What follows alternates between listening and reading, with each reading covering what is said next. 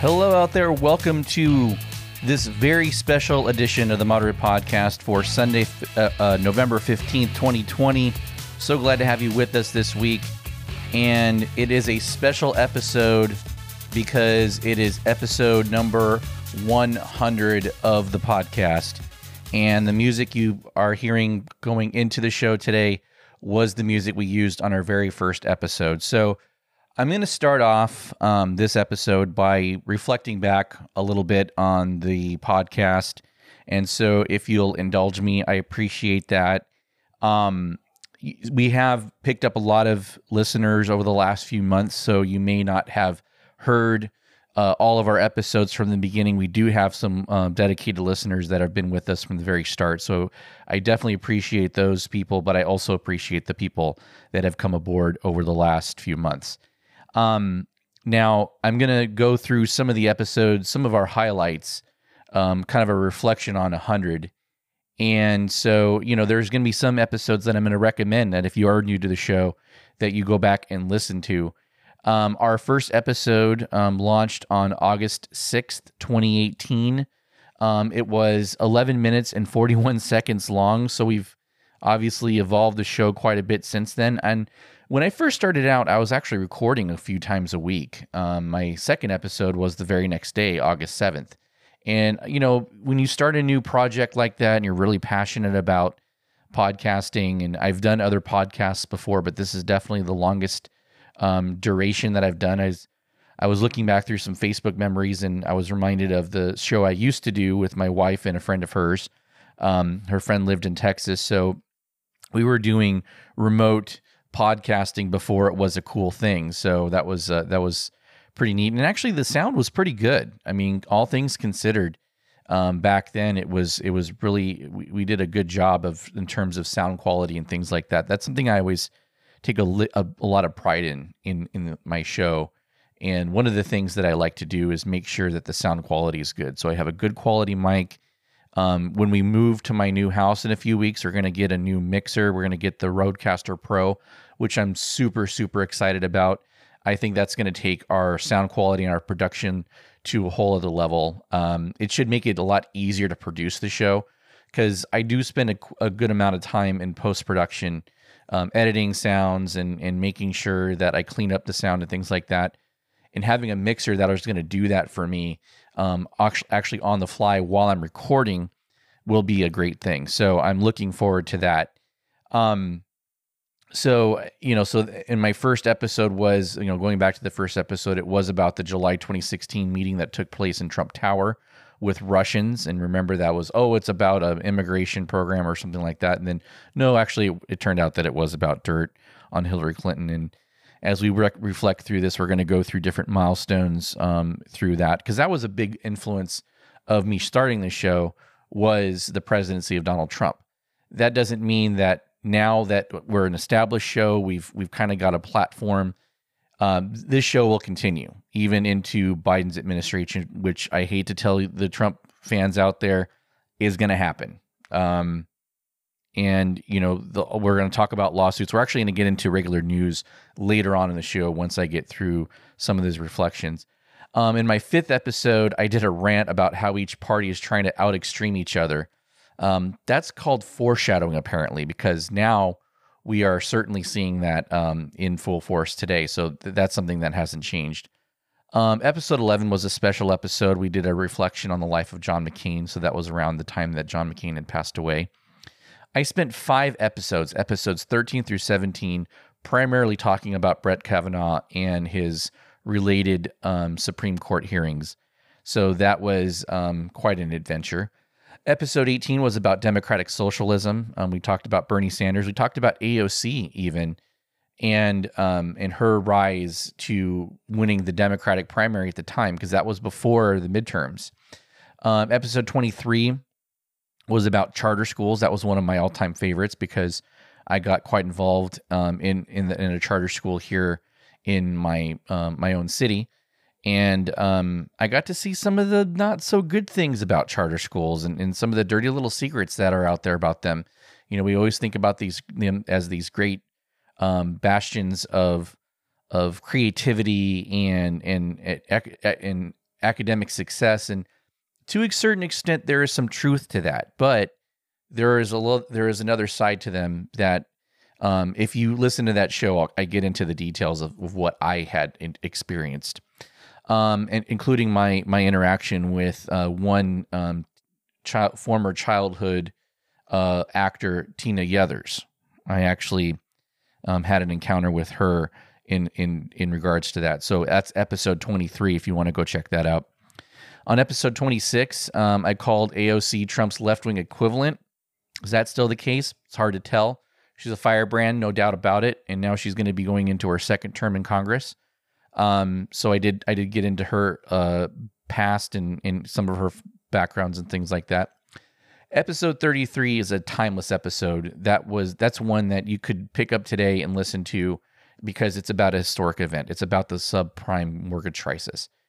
And so that will always kind of be a relevant thing because it's about a topic in the past and long past enough that there's really no new information that's coming in. Episode 36 was about CalPERS. This is one that's also relevant today, but I may have an update to that soon. I may do an episode on CalPERS here in the future. Given what I do for a living, I have a great wealth of knowledge on CalPERS. So if you're a fellow podcaster and you want to talk about pensions on your show, not to brag or anything, but I would be a good guest for you because I do know quite a bit about CalPERS. Episode 40, we took a look at the Mueller report, which apparently most Republican lawmakers still haven't read to this day. Episodes 41 through 43 were about the impeachments that we saw, or 2 impeachments and the third almost impeachment. And this was before even the Ukraine call that ultimately led to Donald Trump's impeachment took place. So it's not even that I talked about impeachment in the context of him getting impeached for that call. That all happened. These episodes took place in May of 2019. So those were, I guess, maybe kind of a prophecy a little bit. Episode 54 is an omnibus special that combines all 3 of the impeachment episodes into one. And so in each of those episodes, I started off by talking about the news, and then I actually went into the impeachment. I talked about Andrew Johnson, I talked about Bill Clinton, and then I also talked about Richard Nixon, who would have been impeached had he not resigned, and he probably would have been actually removed from office. So the articles were moving through Congress, but they didn't get that far for Nixon. But episode 54 will actually combine all those 3 of those segments into one. So if you want to listen to that, you want to listen to those episodes, I recommend that you listen to episode 54.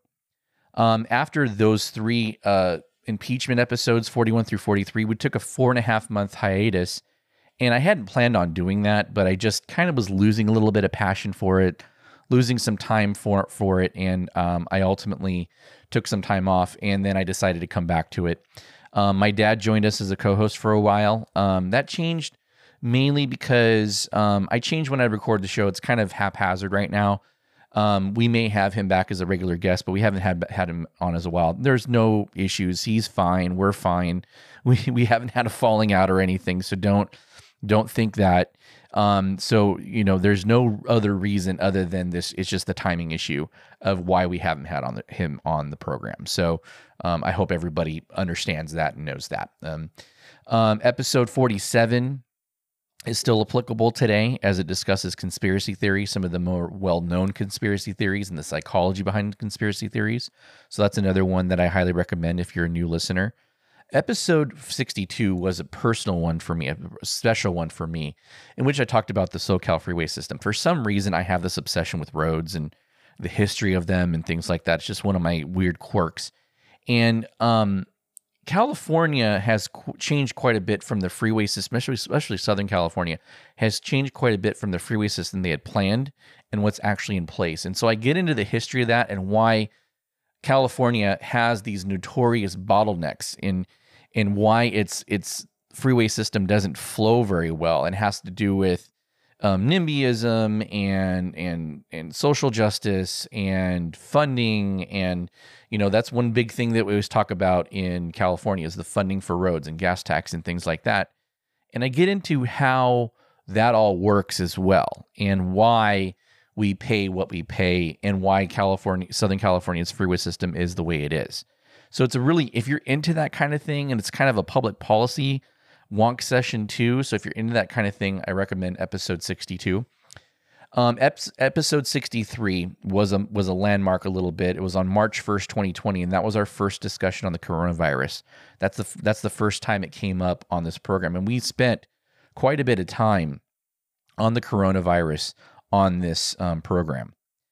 I believe episode 79 was one of my best episodes. It's one of our longest, and I talked about the race problem in America, and I took both sides to task for not properly addressing the issue. And I think that what I said back then, I mean, it's not that was that long ago. It was only 5 months ago or so, but it's still relevant to today because it was in the wake of the George Floyd murder, and we talked about how each side approaches race in this country and how it's not productive for anybody.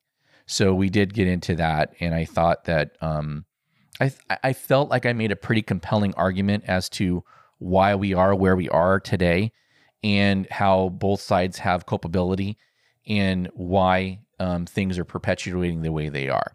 So that's another one that I recommend that people that are new to the program, although maybe most people nowadays have heard that. We may not have gotten a lot new listeners in the last 5 months, but if you haven't listened to that one, it's one I highly recommend as well. We've had the kids, my 3 children, on this show several times as guests. The last time they were on was on July 5th for episode number 81. And we will probably bring them back on once I have the new setup at my new home. Like I said, I'm really excited about it because I got a whole layout. I'm going to get all my cables organized, and I'm not going to have to run all these, USB audio cards and things like that I have to use to kind of put the show together, because I'll have a good mixer that's made for podcasting. So I can't even tell you how excited I am for that.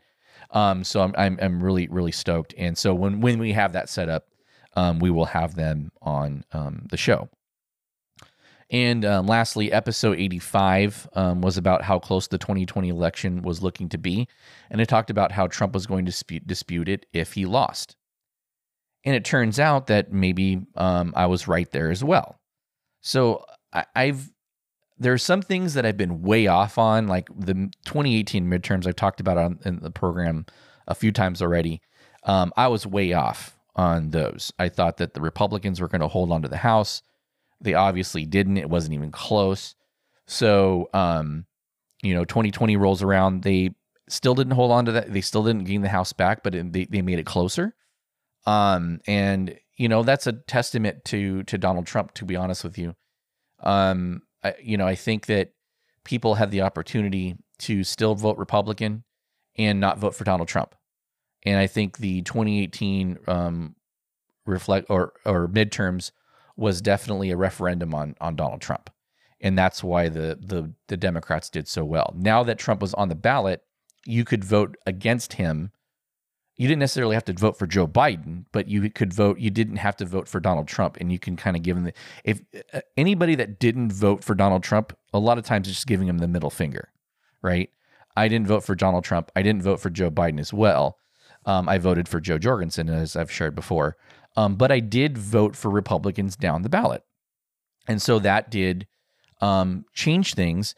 And part of that is because I felt that Joe Biden had a good chance to win. I had predicted that Joe Biden was going to win. And I'm not going to get into my predictions yet and compare them to actual results until we have certification, because there's still lawsuits going on. Things can change. Probably won't change as much as the Trump campaign and the most loyal Trump followers want it to, but it's still, it's still not settled. And until it is actually certified, the Electoral College meets, then I will kind of go back and reflect on my predictions and where I maybe went wrong. And we'll kind of do what we did with the prediction show, in that we analyzed the polls and compared it to actual results. And we'll have those actual results by then, and that will help us then determine how close the polls were. And and what this does to the polling industry going forward. So we'll dedicate an episode to that probably sometime in December. So again, it is really special to have made it to 100 episodes on this podcast. And I didn't think I would actually last this long, to be honest with you, because I've started, like I said, I've done other podcasts before. I did a bowling podcast that listed somewhere in the 60s before that went away. I probably would have stuck with it. I'd stopped bowling though, and I stopped bowling competitively around that time because my kids were born, and my daughter was on the way. So I had my boys, the daughter's on the way, and so I just didn't have time to bowl as much. So since I wasn't bowling as much, it was really hard to keep up with what was going on in the industry. And so that's why I lost that one. But I had a really pretty strong following on that podcast. I had well over 1,000 listeners, probably, well over that, because I was sponsored by a national bowling company that makes bowling balls. So, and they would give me balls. I was actually on their staff, so they would give me balls to evaluate. I interviewed the commissioner, the now former commissioner of the PBA during that show. And but it still didn't last as long as this one has. And this one is truly a hobby. I know I don't have nearly the numbers I did on that particular podcast. And I go by a different name. Obviously, I don't go by my real name on this podcast, as I've shared before, because I don't want to get doxxed, and I don't want to, quite frankly, I don't want to, risk my job, because in my job, I have an apolitical job, and I do a good job of that. I'm good at separating my personal politics from that of the city council, the staff, things like that. I have a job to do. My job is to implement policy that the council puts forth. I recommend policy, in certain areas, and I don't let my own personal politics play a role in how I carry out my job. So that's why, in order to do this podcast and do it well, I feel like I have to keep some sense of anonymity. So that's why I don't use my real name on this show. And maybe one day I'll reveal it. But I'm not gonna do that anytime soon. So let's just put it that way. So anyway, again, I thank you all for being listeners to this show. But enough about me. The news must go on. So when we come back, we're going to get into the regular news. We're going to have a regular show. It's going to be an abbreviated, quote unquote, regular show, because we did spend time here reflecting on the first 100 episodes of this podcast. So when we come back, we're going to get into the regular news. So stay tuned. You're listening to the Moderate Podcast on Anchor.fm.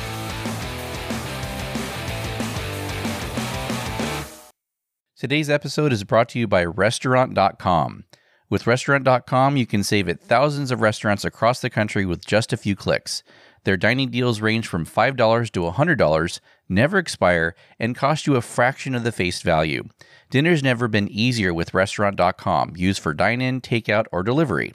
Restaurant.com is offering our listeners 50% off their next purchase by going to www.restaurant.com/podcast. That's www.restaurant.com/podcast for 50% off your next purchase. Restaurant.com, the best deal every meal.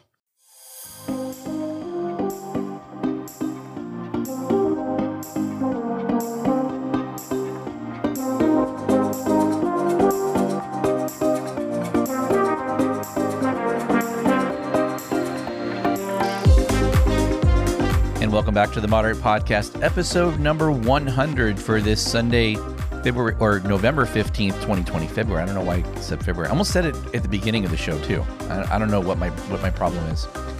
So as I said, we do have some news to get to, and there's going to be actually some talk about news other than the election and other than Donald Trump. But of course, we do have to update you on Donald Trump. I mean, there's no avoiding it, right? So, but before I get into that, I do want to issue a little bit of a correction from the Maine Senate race, at least my analysis of the Maine Senate race. And a listener from Maine actually reached out to me and said, "Hey, just so you know, you look at it's a little bit misleading to look at the percentages of the vote in Maine because they use ranked choice voting." And so ranked choice voting, basically what that does is it allows you to kind of combine the primary election where in the runoff election in the same thing. It's a little bit how the caucuses work. It's a little bit of similar principle. And basically what that means is, in the caucuses, look at the Iowa caucus, for example, if you have to get some measure of viability in order to be able to continue in the process, and then those people that are in a camp that didn't meet the viability threshold, which is usually about 15%, they can then pledge their support to another candidate, and the other candidates, try to woo them for that. Well, ranked choice voting is a little bit similar in that you get to kind of rank your choices. So you can have your first choice, second choice, third choice. You may only want to vote for one person. So you just, I really like this person and that's who I'm voting for. And I don't have a second or third choice. But if you're like, okay, if this person doesn't have a chance, then I want to vote for this person. And if this person doesn't have a chance, then I'd vote for this person. And so what they do is if somebody doesn't get at least 50% of the vote, which, by the way, it's looking like Susan Collins will have 50% of the vote. So I'm going to take a look real quick at the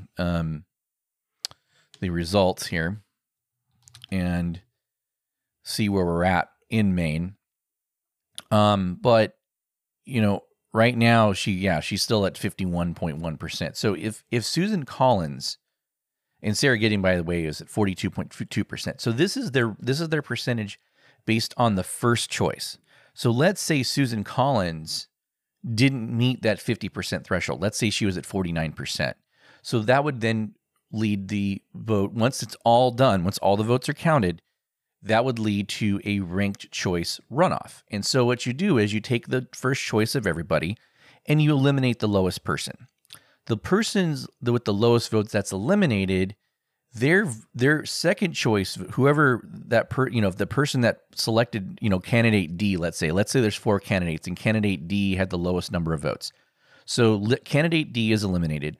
So then the second choice of candidate D then goes to to another person, because let's say they chose candidate A as their second choice. So now candidate D, anybody that voted their second choice for candidate A, that vote now goes to candidate A. And let's say candidate C now is the lowest vote total. Then if I voted for candidate D first and then candidate C second, then I had a third choice. Let's say it's candidate B. So if candidate D is eliminated, I go, okay, my vote goes to candidate C. Well, now candidate C was eliminated. So now it's going to go to A or B because that was my third choice. And so it continues like this until you either have 2 people left or someone hits that 50% threshold. Once someone hits the 50% threshold, it's over. Or until there's only 2 candidates left, at which point someone has to have over 50%. And that method is gaining traction. Alaska looks like it may be a state that ends up selecting their president that way. And it would be interesting to see how that would actually play out. Because for one thing, if let's say, you wanted to vote third party, or let's say you really didn't like Donald Trump, so you're going to give all your choices to anybody but Trump, and you're never going to select him. So, you could vote for the Libertarian candidate first. Then let's say the Libertarian candidate loses, and then you want to go to let's say you're Green Party, then you're Libertarian, then you go to the Democrat before you go to the Republican.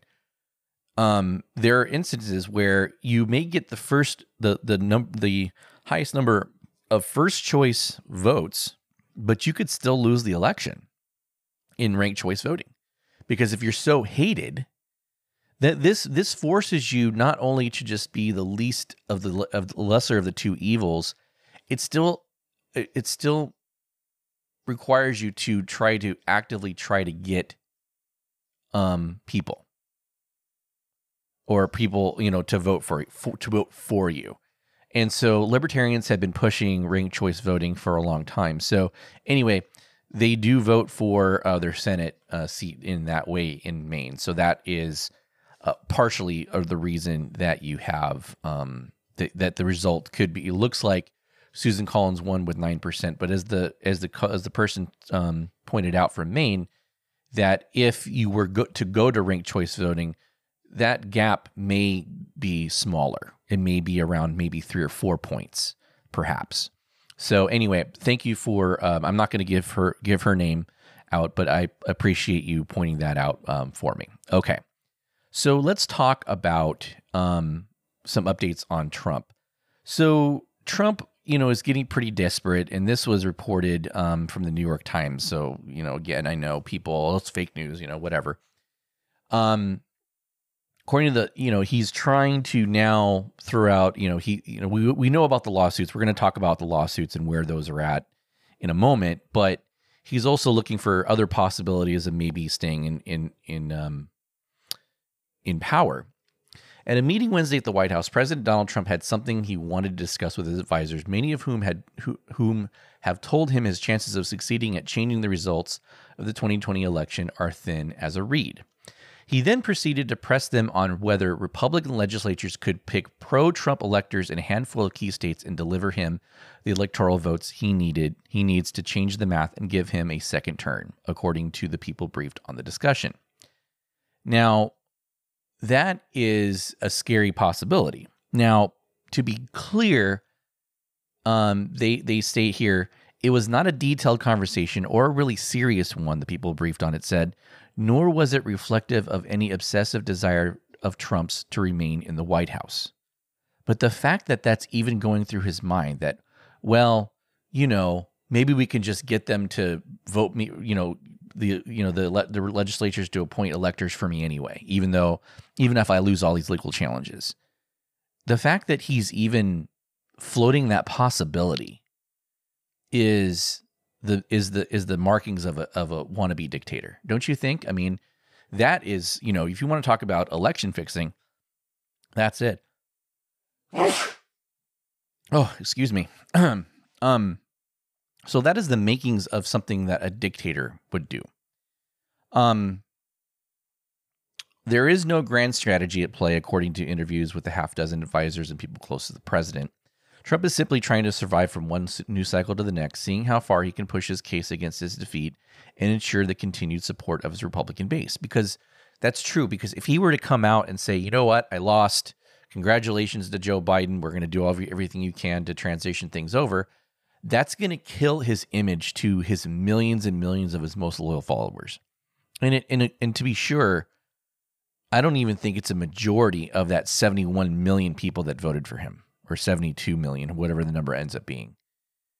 Well, maybe it is. Maybe it is maybe 60% of that, 60, 70% of that number. I do know a good number of people that voted for Trump that are definitely not like total MAGA people, as we would call them. They voted for him for their own reasons, and they were reasons that benefited them. Because at the end of the day, the left wants to push us to vote for things that, well, you need to vote for this way because this candidate believes in blah, blah, blah. Well, that doesn't affect me. Well, it doesn't matter because, but he's going to raise my taxes. That doesn't matter. It affects me. So people want me to vote for what is beneficial for them to my own detriment. And a lot of people are like, no, I ain't doing that. Screw you. I am going to vote for who I think is going to be the best person for me. Now, having said that, sometimes you have to kind of look beyond that because you may have unintended consequences that actually then might be detrimental to your situation and actually makes it worse for you, because even though they promoted a policy that was maybe something that you would be into, because of other things they've done, now it prevents them from doing what they were going to do, or it backfired and actually made things worse. For example, the stock market. So if Trump in a second term were to become highly unstable and doing all these things that because he doesn't have to worry about being reelected and doing whatever the hell he wants, and the stock market freaks out because of it. Now you thought that he was going to, make the economy strong. He actually made it weaker because of the actions he was taking on something completely unrelated to the economy. Because this is how the stock market reacts. It's very schizophrenic. So, I want, part of what makes the stock market work is stability. And if Trump becomes too unstable, you may not get the result that you thought you would with him. Especially when you look, because remember, past performance is not a determination of future results, right? That's what they always tell you. The first thing they tell you about investing. Just because company X, their stock price went up 20% last year, doesn't mean it's going to go up 20% next year, right? So it's the same principle. But having said that, the bottom line is that I do get why a good number of people voted for Trump, and it has nothing to do with "Make America Great Again" type of rhetoric. It has nothing to do with that. It has to do with they saw the results for themselves. It was good, and that's why they voted for him. And that makes sense to me. And I'm sure there's plenty of people in that boat of that 71 million people that voted for Donald Trump. The president has insisted to aides that he really defeated Joe Biden on November 3rd, but it's unclear whether he actually believes it. The latest was Thursday when he falsely claimed on Twitter that Dominion, which will, I don't know if we're going to talk about that again, claimed that Dominion voting machine switched hundreds of thousands of his votes to Joe Biden, citing a report that he had seen on the fringe network OANN, or the One America News Network, something even his supporters called ridiculous, and a federal agency overseeing cybersecurity disavowed in a statement. As a next step, Trump is talking seriously about announcing that he is planning to run again in 2024, aware that whether he does or not, it will freeze an already crowded field of possible Republican candidates. And Republicans say it will keep the wide support he showed even in defeat and could guarantee a lucrative book deal or speaking fees. Even Karl Rove now is coming out and going, okay, all right, I think the charade's pretty much up. So he was obviously the architect of President George W. Bush's presidency and an informal advisor to Trump. He wrote in the Wall Street Journal on Wednesday that closing out this election will be a hard but necessary step toward restoring some unity and political equilibrium. He added that after Trump's days in court are over, the president should do his part to unite the country by leading a peaceful transition and letting grievances go. I don't see that happening at all. I cannot see him making a 180 and all of a sudden being supportive here. It's just not going to happen. The president's goal for now is to delay certification of the election results, a process that has begun in some states, and we're going to talk about that in a moment. But his approach to lawsuits aimed at delaying that certification has been as scattered as his own thinking about the future. Advisors say there may be additional lawsuits filed, but it is not entirely clear when. It is also not clear who is leading the legal efforts. Rudy Giuliani, Trump's personal lawyer, has been a source of enormous frustration for Trump advisors.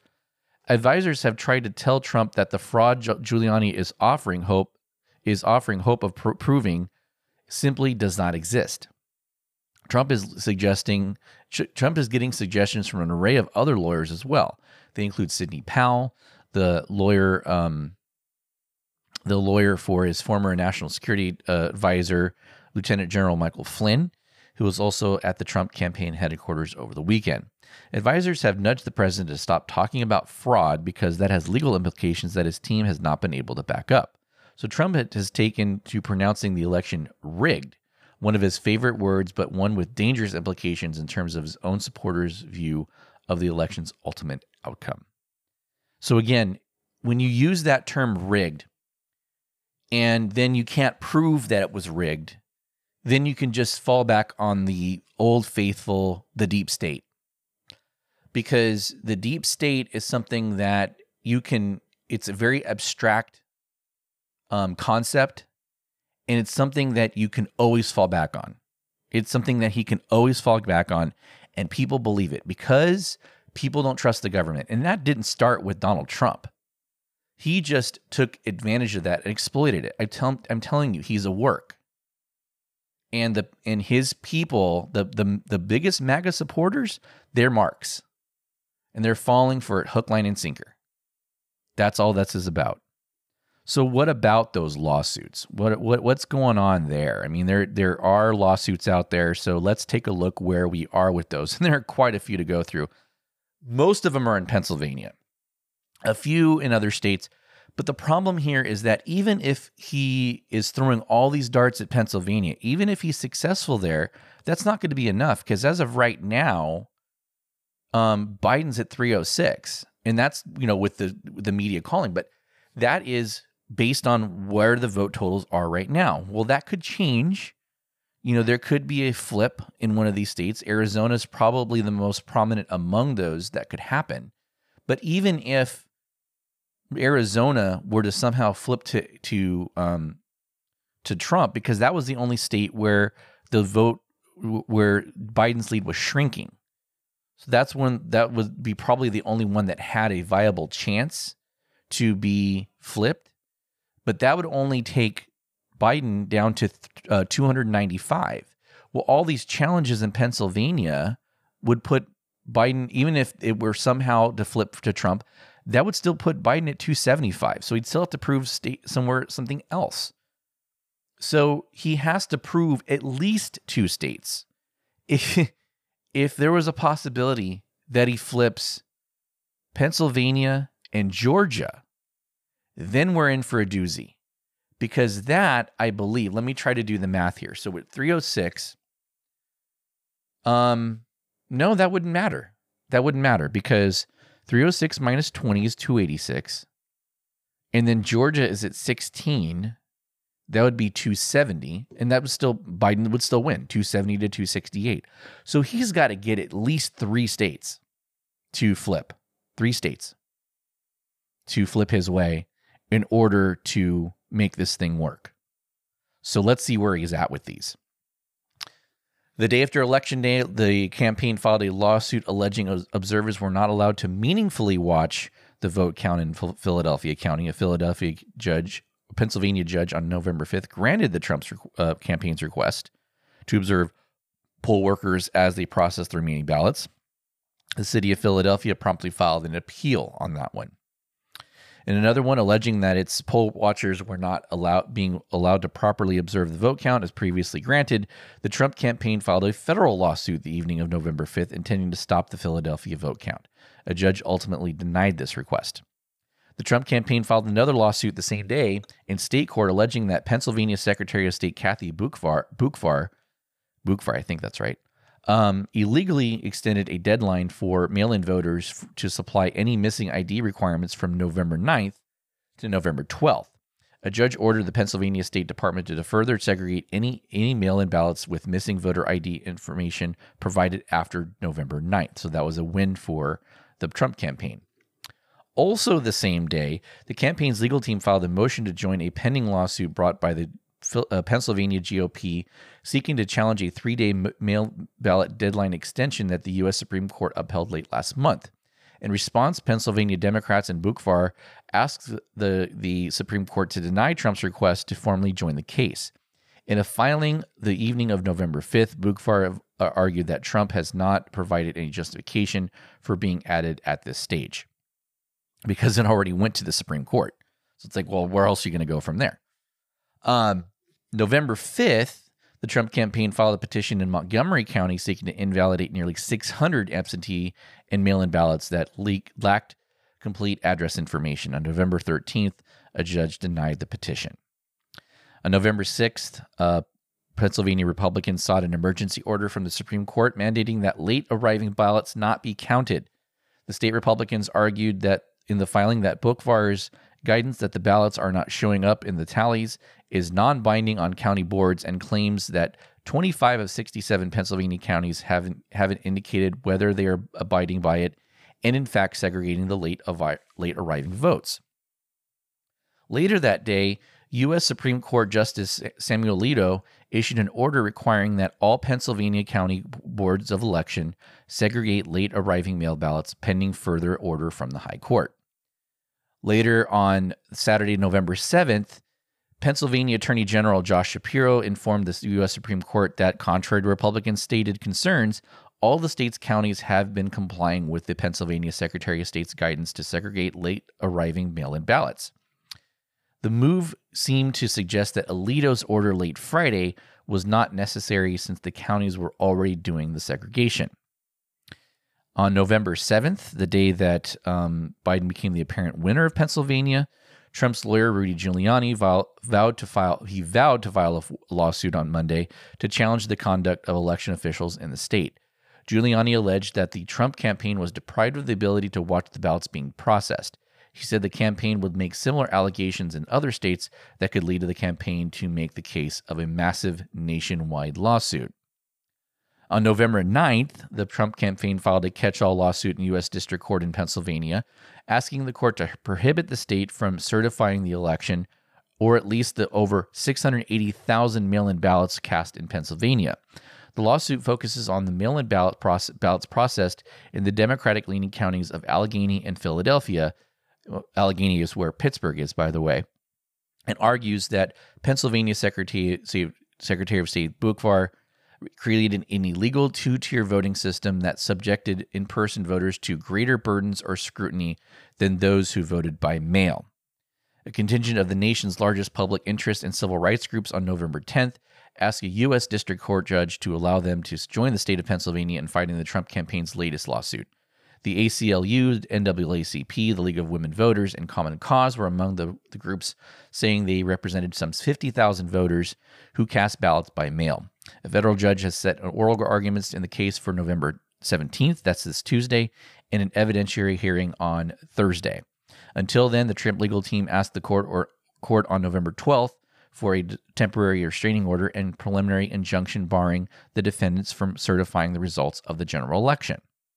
And that's to basically put a hold on the safe harbor deadline of December 8th, because otherwise the court won't be able to do anything about it by then. That's why they're doing that. And again, so now they're talking about this two-tier voting system. The problem is that I don't know where this is going to go because they still have to have hearings on it and stuff. But my main thing would be like, well, anybody could have voted by mail, though. I mean, the people that voted in person chose to do that. They had the option to vote by mail. It's not like certain people could only vote by mail. Anybody in the state could have done so. So I don't see how it creates a two-tier voting, but I'm not an attorney, so I don't know how that's going to turn out. Boockvar filed a motion on November 12th to dismiss this lawsuit, arguing that much of the case has already been decided in earlier state and federal cases. The court should deny plaintiffs' desperate and unfounded attempt to interfere with that process and should dismiss the complaint with prejudice, the secretary concluded in the memorandum. On November 11th, the Trump campaign filed 6 new cases in Pennsylvania. 5 were brought in Philadelphia County and asked the judge to throw out more than 8,000 ballots they say meet technical deficiencies, such as missing street addresses or no date next to the signature. Each case focuses on a different category of ballot that the county agreed to count. A 6th case filed in nearby Bucks County asked the court to toss out 2,880 ballots that they argue are invalid due to late arrival and other defects. Now, I have a question. They argued that they weren't able to meaningfully observe the count in Pennsylvania, yet they're able to come up with all of these lawsuits that find all of these deficiencies. If they couldn't observe the vote, then how the hell did they find these deficiencies? I'm just saying. I'm just asking. So those are all the cases right now. On November 13th, this past Friday, a judge denied all 5 of the Philadelphia County lawsuits, affirming the count of a total of 8,329 absentee and mail-in ballots. So there you go. The one Bucks County is still pending, but that's only 2,800 votes. Even if you got all those thrown out, it still doesn't change the result because the result is a lot larger than that. And you could find some things that ultimately get thrown out. Is it going to be to an extent that, number one, is it going to be all Biden votes? We don't know that. And number 2, is that going to lead to a big enough number that would overturn the election in Pennsylvania? Maybe, maybe not. But you would also need to not only change Pennsylvania, you're going to have to change 2 other states too. So let's talk about Georgia. Georgia had only one lawsuit. The Trump campaign filed a lawsuit along with the Georgia Republican Party on November 4th in Chatham County seeking to order the county to compile, store, and account for all ballots received after the state's deadline of 7 p.m. on Election Day. Chatham County Judge James Bass dismissed the suits during a hearing on the following morning, citing a lack of evidence that the ballots referenced in the petition were received after the deadline. So again, if you're going to make allegations, you have the burden of proof. The defendant doesn't have the burden of proof. The plaintiff has a burden of proof. So if they're going to allege that these came out after the deadline, okay, prove that they came in after the deadline. Well, we just think they need to prove that they didn't. No, that's not how this works. By them counting it, they're affirming that the ballots were received before the deadline. So therefore, you have to prove otherwise. That's how this works. They're not, they want all of these cases to get them to prove what they're doing, even though their actions are basically affirming that that's what they're doing. And if you're going to say that they're not doing it, you have to prove that. They don't have to prove that. You can't prove a negative. And that's what arguing with the most sycophant Trump fans is so mind-numbing and so frustrating, because they want you to prove that their allegations are false.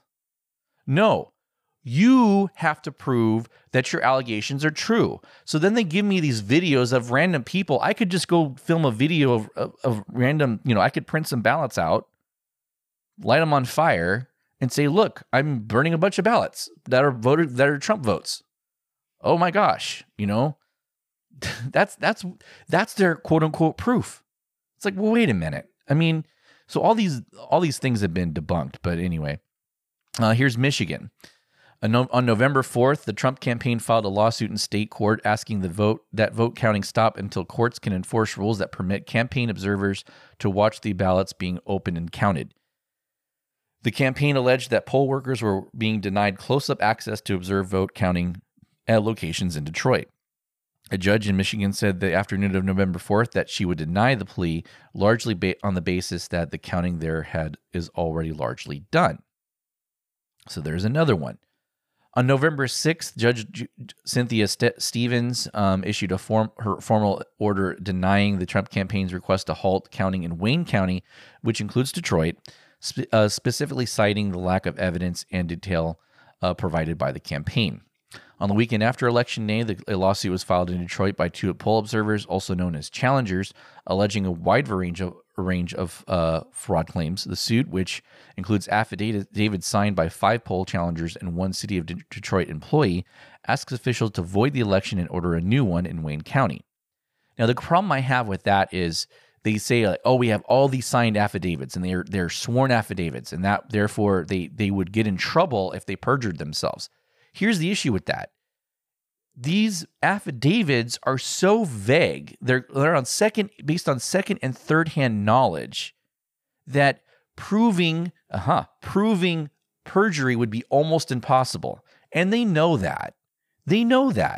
So that's why you can perjure yourself without risking being prosecuted for perjury, because it would be almost impossible to determine if they indeed perjured themselves based on hearsay and based on that. That's why a lot of these are getting thrown out. It's not because they're lying in their affidavits, it's that their affidavits aren't concrete enough evidence to show that something actually happened, because it's all hearsay.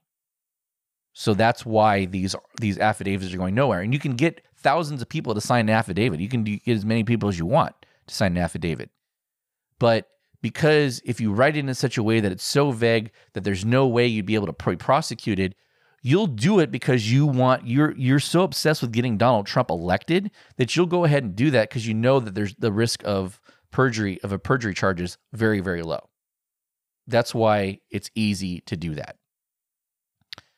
On November 10th, the Trump campaign filed a new lawsuit seeking to halt the certification of election results in Michigan until the campaign can ensure that it was fair. It includes affidavits from over 100 poll challengers who allege instances of fraud across the state. Many of these have already been publicly debunked by state officials. So there you go. Oh, I saw a video on YouTube. So therefore, I'm going to sign an affidavit. Yep, I witnessed this thing. And being duped by a YouTube video is not perjury too, because you can just say, hey, I believe that to be true.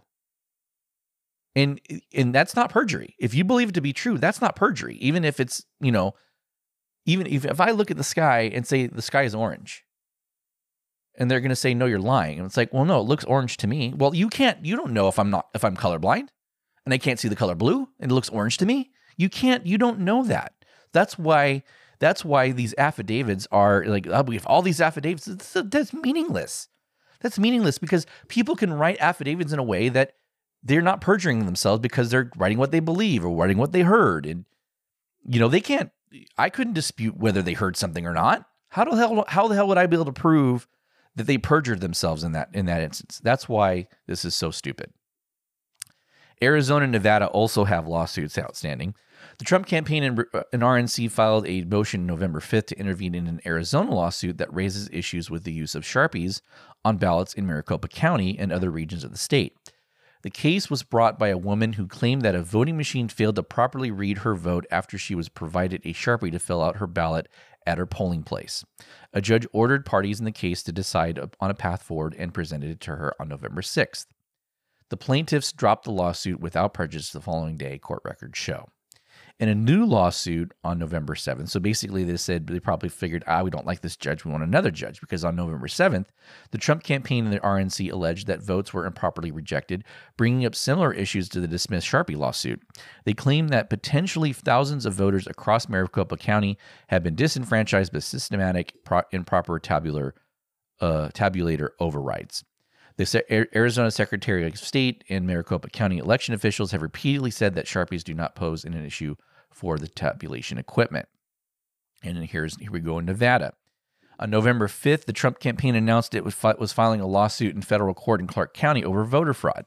The lawsuit filed later that day by Nevada GOP groups alleged that lax procedures for authenticating mail-in ballots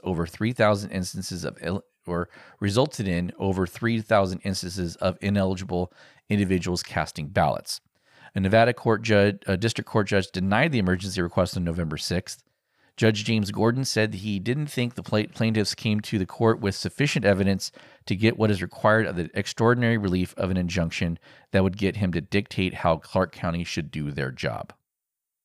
So, that is the status of all these lawsuits. Now, does anybody out there think that there is enough evidence to now overturn? These are things that are actually in court.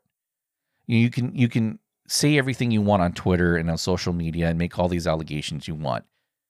You're not under oath on any of those platforms. You can say whatever you want. Rudy Giuliani can say whatever he wants. What's her face? Sidney Powell can go on Fox News and say whatever she wants. And she prefaces her statement by saying, I never say anything I can't prove. Well, wait. Why are you even telling us that?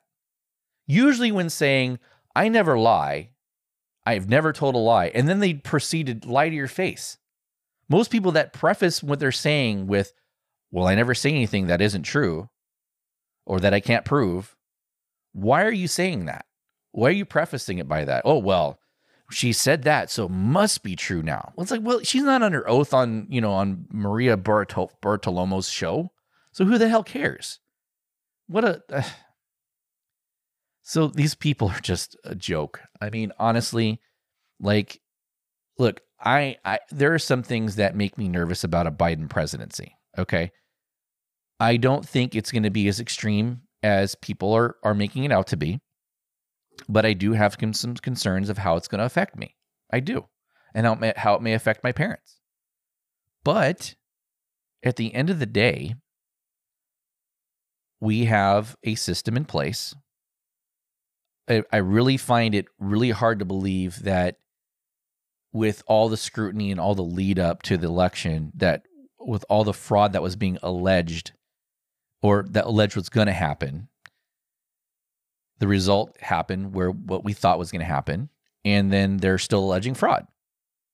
And so it would be ballsy.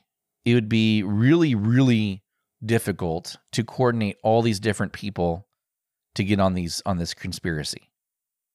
I mean, it would probably take a larger operation to have defrauded the vote by this much. And by the way, defrauded the vote in a way that Republicans still did well everywhere else, except for the presidency. And, if you're going to commit fraud all the way. I mean, they would have made it probably look a little bit better than they did. What MAGA people don't realize is that there are lots of people that just hate Donald Trump. It's not that they like socialism and they want Joe Biden as president. They just don't want Donald Trump. This is probably the most, the more than any other election in the history of this country was a referendum on a sitting president. I think 2004, Bush, 2012, you look at all of the the sitting presidents that were running for re-election. And there was probably elements of, it being a referendum on that sitting president, but none, I think, have been a bigger acute focus for so many voters, which is why turnout was so much higher than it was in 2016, because it was a referendum on Trump. That was the bottom line. And so we knew the fraud allegations were going to come. We knew they were going to be far-fetched. And it would take if you believe in the moon conspiracy theory, like the moon landing, that it was all staged, it would have taken a hell of a lot more people in a hell of a lot more departments. Because remember, this isn't the federal government. This is state and local governments. And so if you're saying that the state and local governments, something that I know a thing or two about, by the way, are part of this deep state conspiracy, I mean, that's just ridiculous. So I look forward to the days where we can talk about policy on this show, and we can dissect things and actually look things objectively. Because I'm tired of the Trump bashing. I'm tired of having to talk about this guy all the time. And I'm looking forward to a time that we don't have to talk to him and we can actually talk about substantive issues rather than these ridiculous, frivolous lawsuits. But it is part of our national story, and it's something that we can't avoid. I mean, we can talk about other things, and I really did plan to talk about other things. I'm going to have to get to them next week because we ran out of time. I spent too much time on it again because it takes up so much of our damn time. And I'm looking forward to the day where, number one, I can make the show shorter.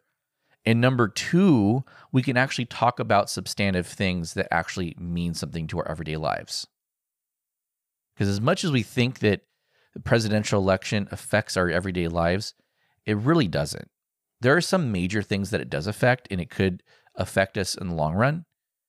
But we're not paying attention to the right things in our discourse.